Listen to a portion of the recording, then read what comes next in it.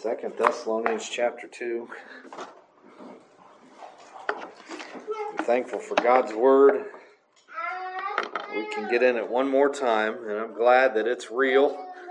It was written for real people like us, and I'm glad we can still use it today. I'm glad it's still relevant, just as relevant as the day it was written, and then some parts become more relevant as we get closer to the rapture, closer to the return of the Lord, closer to the end of days.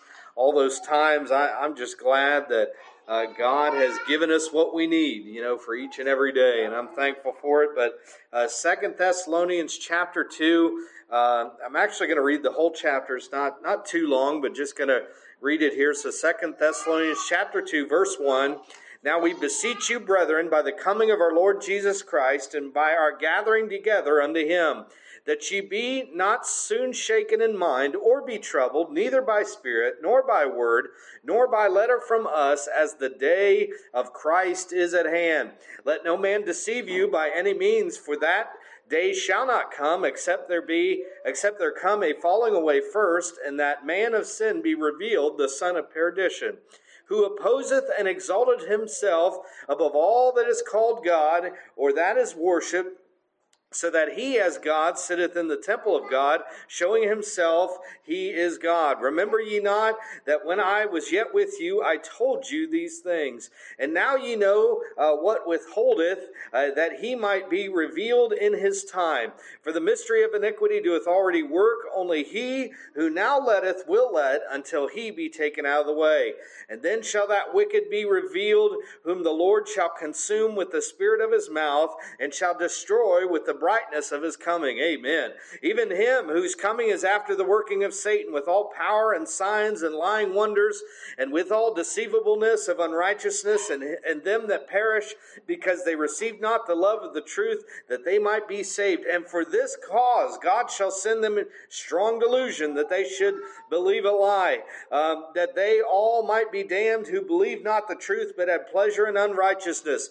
But we are bound to give thanks always to God for you, brethren, beloved of the Lord, because God hath from the beginning chosen you to salvation through sanctification of the Spirit and belief of the truth, whereunto he called you by our gospel to the obtaining of the glory of our Lord Jesus Christ. Therefore, brethren, stand fast and hold the traditions which ye have been taught, whether by word or by our epistle. Now our Lord Jesus Christ himself and God, even our Father, which hath loved us and hath given us everlasting consolation and good hope through grace, comfort your hearts and establish you in every good word and work.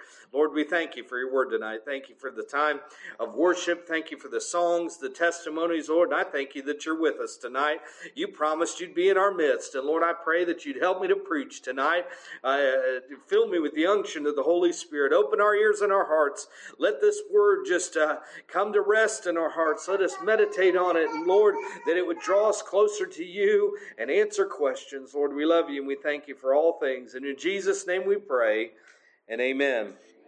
So Sunday night we were looking at 1 Thessalonians, a passage there, and I mentioned there that the church of Thessalonica, when Paul came there on his second missionary journey, I believe it was, he was only able to stay there, the Bible says, 3 Sabbath days. So 3 weeks is all Paul was able to be there before the Jews started a riot, and then Paul had to go off to Athens. So that whole story is told in Acts chapter 17. So if you look at that, that's the birth of the Thessalonian church. So you think about it, they only got the Apostle Paul for 3 weeks, and you think one of the things that we were looking at in chapter 2, verse 2 of 1 Thessalonians is that Paul was going to send Timothy. He was going to send him for 2 purposes. So that number 1, they could be established in their faith, and then also to comfort them because they were enduring persecution. And remember, that's kind of what we preached Sunday night. But you think about that church with just a 3-week visit by Paul, and then Timothy goes to see what's going on, and he brings back word to Paul and says, hey, they are still there. They're still clinging to the faith. They're still, learning. They're still growing. And that encouraged Paul. That encouraged him in his work and everything else, that it wasn't in vain. So that, you think about that really super young church, didn't get a whole lot of time to mature before they were kind of out on their own. And I think that's why the book of 1 Thessalonians has some of the most encouraging things in the New Testament. In fact, I can't think of a more encouraging passage than chapter 4:13 says this, "But I would not have you to be ignorant, brethren, concerning them which are asleep, that ye sorrow not, even as others which have no hope. For if we believe that Jesus died and rose again, even so them also which sleep in Jesus will God bring with him. For this we say unto you by the word of the Lord, that we which are alive and remain unto the coming of the Lord shall not prevent them which are asleep. For the Lord himself shall descend from heaven with a shout, with the voice of the archangel, and with the trump of God, and the dead in Christ shall rise first.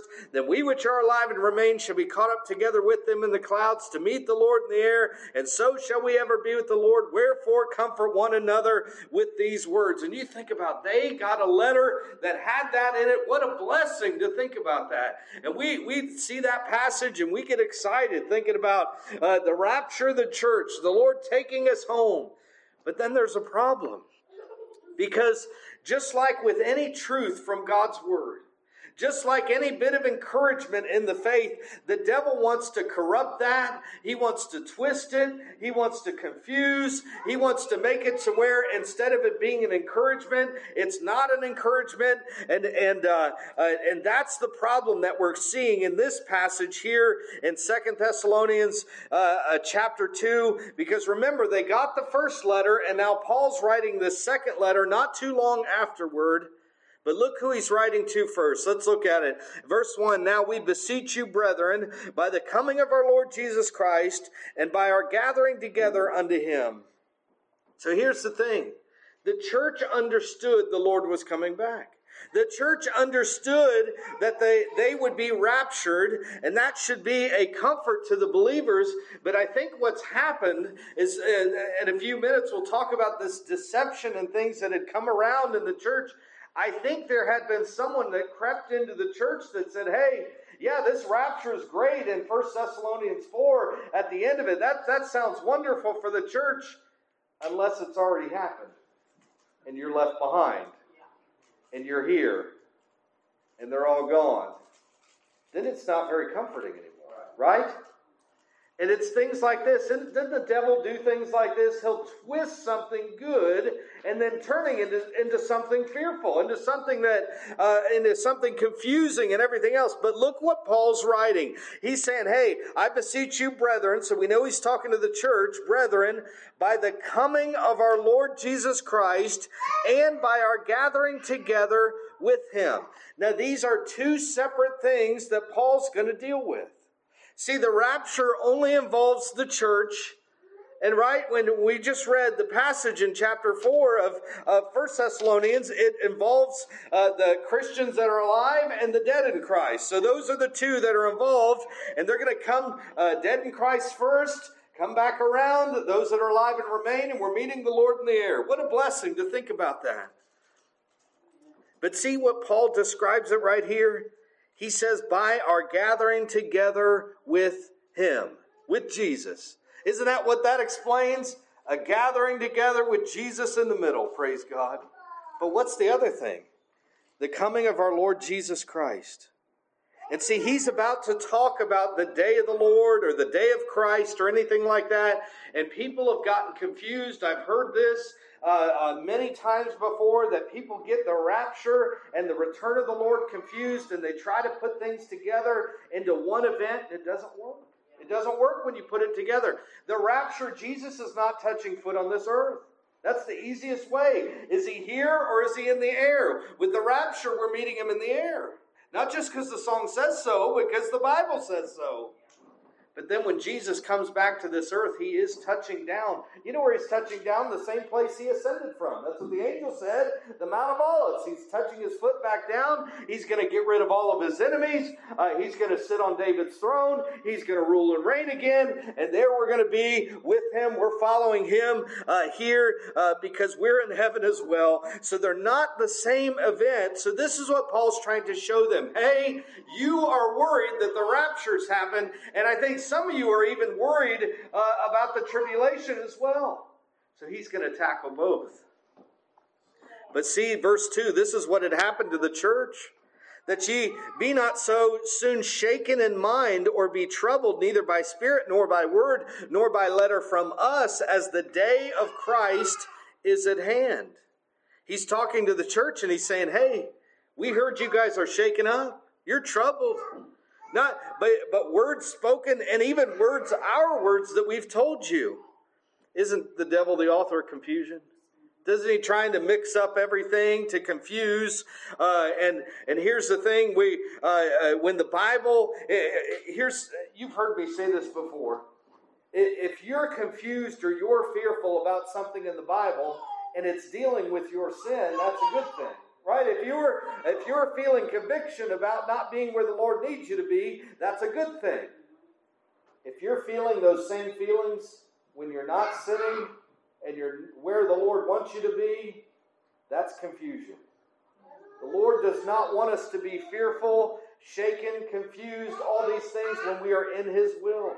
Now, that doesn't mean you're going to understand every single bit of what God wants you to do. That doesn't mean you're not going to have to operate by faith. But if you are afraid of something good, something true in God's Word, that is the devil trying to put fear where fear doesn't belong. In fact, I never really imagined how far this could go until I talked to certain older saints that were fearful about what's going to happen in heaven. And that's the devil doing that. Why would we be afraid of heaven? He wants to do that because he wants to rob us of hope and peace and everything else. But do you see, someone had been passing around letters. Someone had been teaching doctrines to the church in Thessalonica, and it confused them about these things. And they could have also taken 1 Thessalonians 5:2 says this, for yourselves know perfectly that the day of the Lord so cometh as a thief in the night. And then goes on and then to talk about it. And they were teaching that again, this has already happened.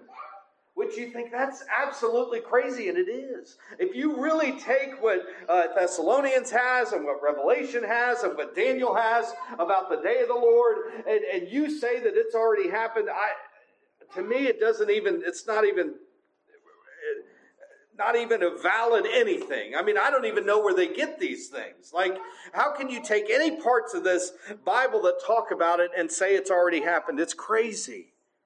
But that's what they were doing. They were twisting around these scriptures, these passages, and confusing a young church with young Christians. And that's what happened. Look on, verse 3, let no man deceive you by any means, for that day shall not come except there come a falling away first, then that the man of sin be revealed, the son of perdition. So he said in verse 2, you're shaken, you're troubled in mind, you're fearful. Now in verse 3, I'm going to tackle your fears and show you that you shouldn't be shaken up. He's saying, hey, the day of the Lord, he's saying, for that day, talking about the day of the Lord, shall not come except there come a falling away first, and that the man of sin be revealed. He's saying two things. Number one, he's saying that day has not happened yet. Right? It hasn't happened yet. It's going to come, but it hasn't come. And this talk of the Antichrist, that's what he's mentioning, is the same thing from Revelation 13, verses 13 through 17, talks about it as well. We're not going to read those. But the Antichrist, when he comes, when he's revealed, when it means when he's revealed, it means when the world knows who he is. He's going to be able to call fire down from heaven. He's going to have the power to deceive all that's on the earth. He's going to work miracles. He's going to give life to a statue. And if you don't bow down to the statue and worship it, you're going to die. That's the Revelation 13 that it's been several years ago, but we hit that passage. But that's the Antichrist. And he's saying, hey, when that day comes, there's going to be a falling away first, and then he's going to be revealed. And here's the thing. That hasn't happened. I get so tired of people saying this guy's the Antichrist and that guy's the Antichrist. If you are guessing, that's not the Antichrist. You will know who it is if you're here. You will know who it is. This person, can you imagine? I mean, imagine the ones that are good at magic and good at stage shows and everything else. They have big Vegas acts. They travel around the world and everything else. You know, the Copperfields and everyone, whoever's the ones of today, Houdini and different ones. If you can do even good magic, you'll get crowds everywhere. Now imagine someone who can truly call fire from heaven. They're going to listen to that person. They're going to have all the cameras on it. And guess what? The technology of today, everyone will be able to watch that instantly as it happens. And listen to him speak and everything else. He will be revealed one day, but it has not happened. And here's more of the revealing 6. And you know what withholdeth that he might be revealed in his time. For the mystery of iniquity doeth already work. Only he who letteth will let until he be taken out of the way. And then shall the wicked, that's capital W, that's another one of his names, be revealed, whom the Lord shall consume with the spirit of his mouth and shall destroy with the brightness of his coming, even him who's coming after the working of Satan with all power and signs and lying wonders. This is how we know it's talking about the Antichrist. It matches Revelation 13, but he hasn't been revealed yet. But here's the thing, there are preparations being made, right? That's what it means. For the mystery of iniquity doeth already work. Preparations are being made, and you're thinking, wait, Mike, what preparations for this Antichrist? Well, if he's going to do miracles and everything else, I would say some preparations would be we'd have religious people that would try to do miracles to get a crowd. How many of them are there, right? They blow on you, they push you, they do all kinds of things, and they're slain and all that. They stretch out limbs, they do all this nonsense. But again, it's a bunch of tricks and sideshows and make-believe and everything else. But don't think for a second that's not the devil trying to get people ready for this. Right? They'll believe anything. Fire coming from heaven. My goodness, if he says it's a UFO or something like that, they love it. Right? If they, just anything. All the things that are going on. The miracles, and they're trying to get people to follow them. And like I said, the technology and everything else has gotten ready and everything to where I don't think there's anything that would prevent revelation from happening today.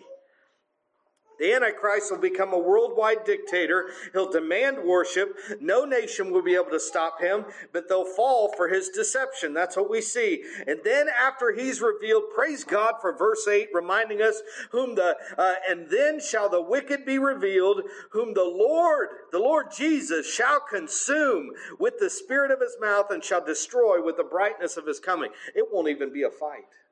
Amen? He'll destroy it all. And you think about the book of Revelation. We went through it, but all those judgments, all those bowls, the trumpets, everything, the Antichrist reigning. And you think about that. Before everything that happens in the book of Revelation before Jesus actually returns is terrifying, isn't it? It's frightening. It's hard to imagine how bad the things are. That's on top of the earthquakes and the natural disasters and the death and the hunger and everything else that's going on. But here's the thing I was wondering. What would keep us from falling into the same verse 2 that the church of Thessalonica was in? Shaken in mind, troubled in our spirit. What would prevent us? Because you could get thinking about the tribulation and think, you know what? I'm going to have to go all through that, or maybe I'm in it right now, or whatever. Confusion's going around. But I heard, I'll never forget this, some of these great men of God that didn't have a massive seminary education have boiled things down so simply. Jimmy was great about this, but Brother Andy said something a couple years ago I've never forgotten. He said, when you look at the New Testament, we means me. And I thought, how simple is that? My goodness, we means me. And I thought, you know what? He's right. If we're in the church, which means we're saved by Jesus Christ, when an apostle who's also saved by Jesus Christ is writing to the group and says, we, including himself, it's the church. But you know what the devil's done? By the way, we, they, he, she, they're all pronouns if you didn't know that. The devil is wrecking the pronouns, isn't he? Yeah. He's creating new ones, fake ones, making you use the wrong ones and everything else. They for one person and Z, however you say it, and everything else.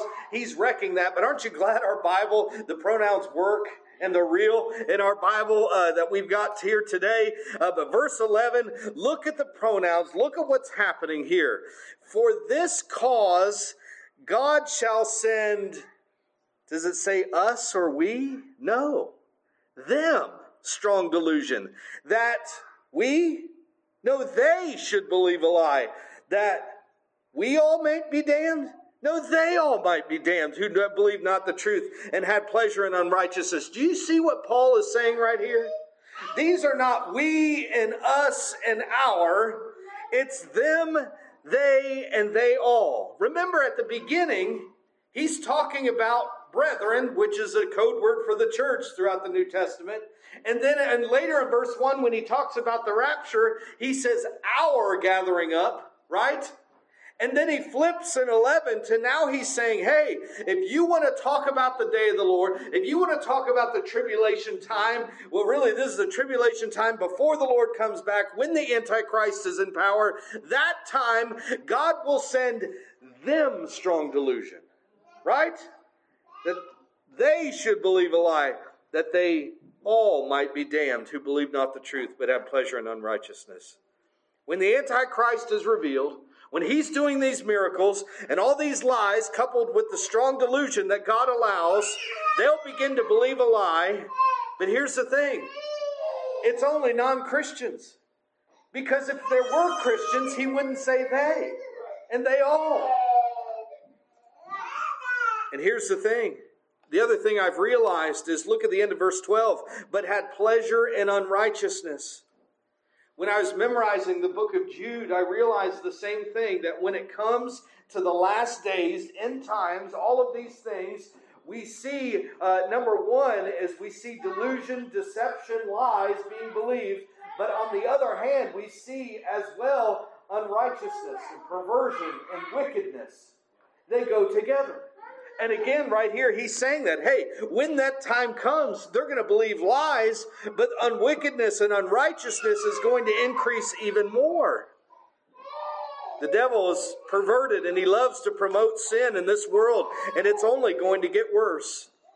But just in case you thought Paul was mistaken in 11 and 12, look at verse 13. But we, now it's back to the church, are bound to give thanks to God always for you. Again, here's the code word, brethren, beloved of the Lord, because God hath from the beginning chosen you to salvation through sanctification of the Spirit and belief of the truth. Now, how is Paul going to encourage those that are troubled and shaken in mind? He's going to separate the they from the us, right? The them from the we. And he's going to say, hey, while they are enduring tribulation, we will not. We will be giving thanks to Jesus. How are we going to do that? We're going to be there at the throne. That's what Revelation chapters 4 and 5. And who's going to be in the midst of the throne? The Lamb that was slain before the foundation of the earth. The church will be praising Jesus Christ. We will be thanking Him always. I tell you what, we thank Him down here. I think we'll be thanking Him even more when we see Him face to face, because He had chosen us to salvation. Praise God for that. Look at verse 14. It gets even better. Whereunto He called you by our gospel to the obtaining of the glory of our Lord Jesus Christ. So what's going on? When the Antichrist is being revealed, the church that's believed on the gospel of Jesus Christ, you know what we're going to be doing? Something entirely different. Look at the end of verse 14. It says, to the obtaining of the glory of our Lord Jesus Christ. And you think, well, Mike, what's that mean? What's so big about that? Well, we're going to flip from pronouns to verb tenses. It doesn't say we've obtained the glory of our Lord Jesus Christ. It says to the obtaining, a future event. I've not obtained His glory. I've not seen His glory with my eyes. I've not worshiped Him face to face. Amen? None of that's happened. I haven't obtained yet. You haven't obtained yet. But he says when he is talking about what's going on with them, and now he's flipping to what's going on into the church, he's saying, hey, when the man of sin, of perdition, the wicked one, when he is revealed and he is causing the delusion and everything else, not only are we going to be giving thanks to the glory of God, but we are going to then finally obtain the glory of God. What is that? That means we will see Him. Amen. We will worship Him in person while the lost of this world's going through the great tribulation. You're thinking, Mike, is that the only passage? Nope. 1 John 3:2. Beloved, now are we the sons of God. It doth not yet appear what we shall be, but we know that when He shall appear, we shall be like Him, for we shall see Him as He is. Remember, that passage starts with beloved. That's the church. Now are we the sons of God. We can say that, right? We haven't seen Jesus. We haven't been to heaven, but we're sons of God right now through Jesus Christ. What's he say? It doth not yet appear what we shall be. Praise God, it says that. Because I don't want it to look like what I see in the mirror. Amen? I want better than that. But we know that when He shall appear. Now here's where it can get confusing. You're saying, now wait a second, Mike. Does this mean we have to wait all the way to the second coming to see His appearing? The lost do. The church does not. Right? Because what's he say? When He shall appear, we shall be like Him, for we shall see Him as He is. We'll see that during the rapture. Or when you close your eyes in death and open it in glory.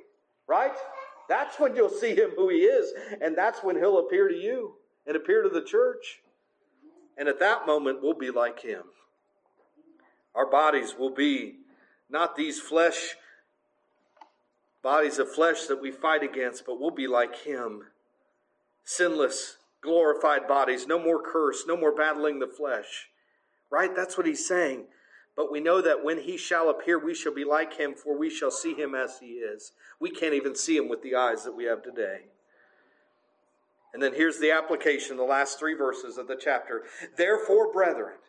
So remember, he's saying, hey, you were shaken in mind. You were troubled in your spirit. You were tore up because you thought maybe the rapture had come and you were left. Or you thought you would go through the tribulation, but you're not. He's saying, but remember this. So what do? Because here's the other thing the devil will get you to do. I can't remember where it was, but one of the New Testament passages, it talked about people that they were like, okay, the rapture's coming, so we're just not going to do anything, right? We're just going to sit here until He takes us. No, that's not what we're to do. What's he say? Therefore, brethren, stand fast. Don't give in to the nonsense. Hold the traditions which ye have been taught, whether by word or our epistle. Now our Lord Jesus Christ Himself and God, even our Father, which hath loved us and hath given us everlasting consolation and good hope through grace, comfort your hearts and establish you in every good word and work.